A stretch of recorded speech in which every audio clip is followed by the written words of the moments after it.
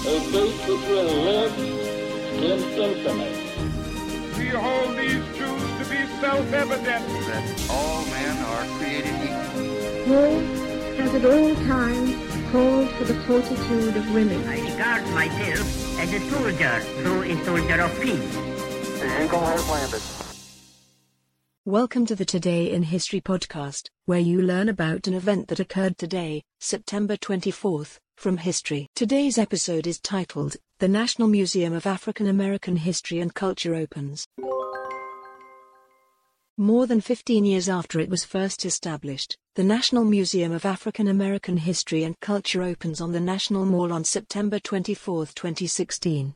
Barack Obama, the nation's first African American president, leads the ceremony and officially opens the museum by ringing the Freedom Bell, a bell from an African American Baptist church founded in 1776. As far back as 1915, there had been proposals for a museum recognizing the achievements of African Americans.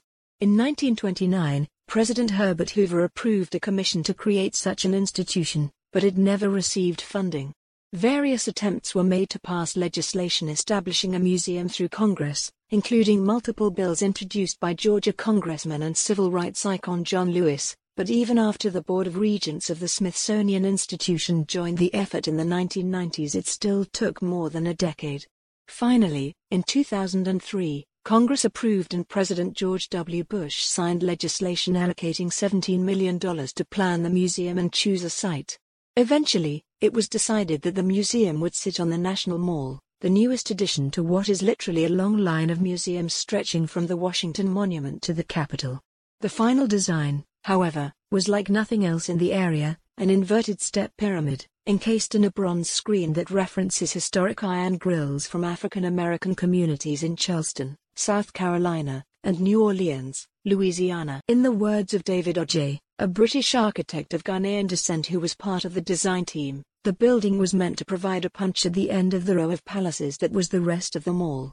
The building rises 5 stories into the air and reaches equally deep underground. The museum was completed with just months left in Obama's second term.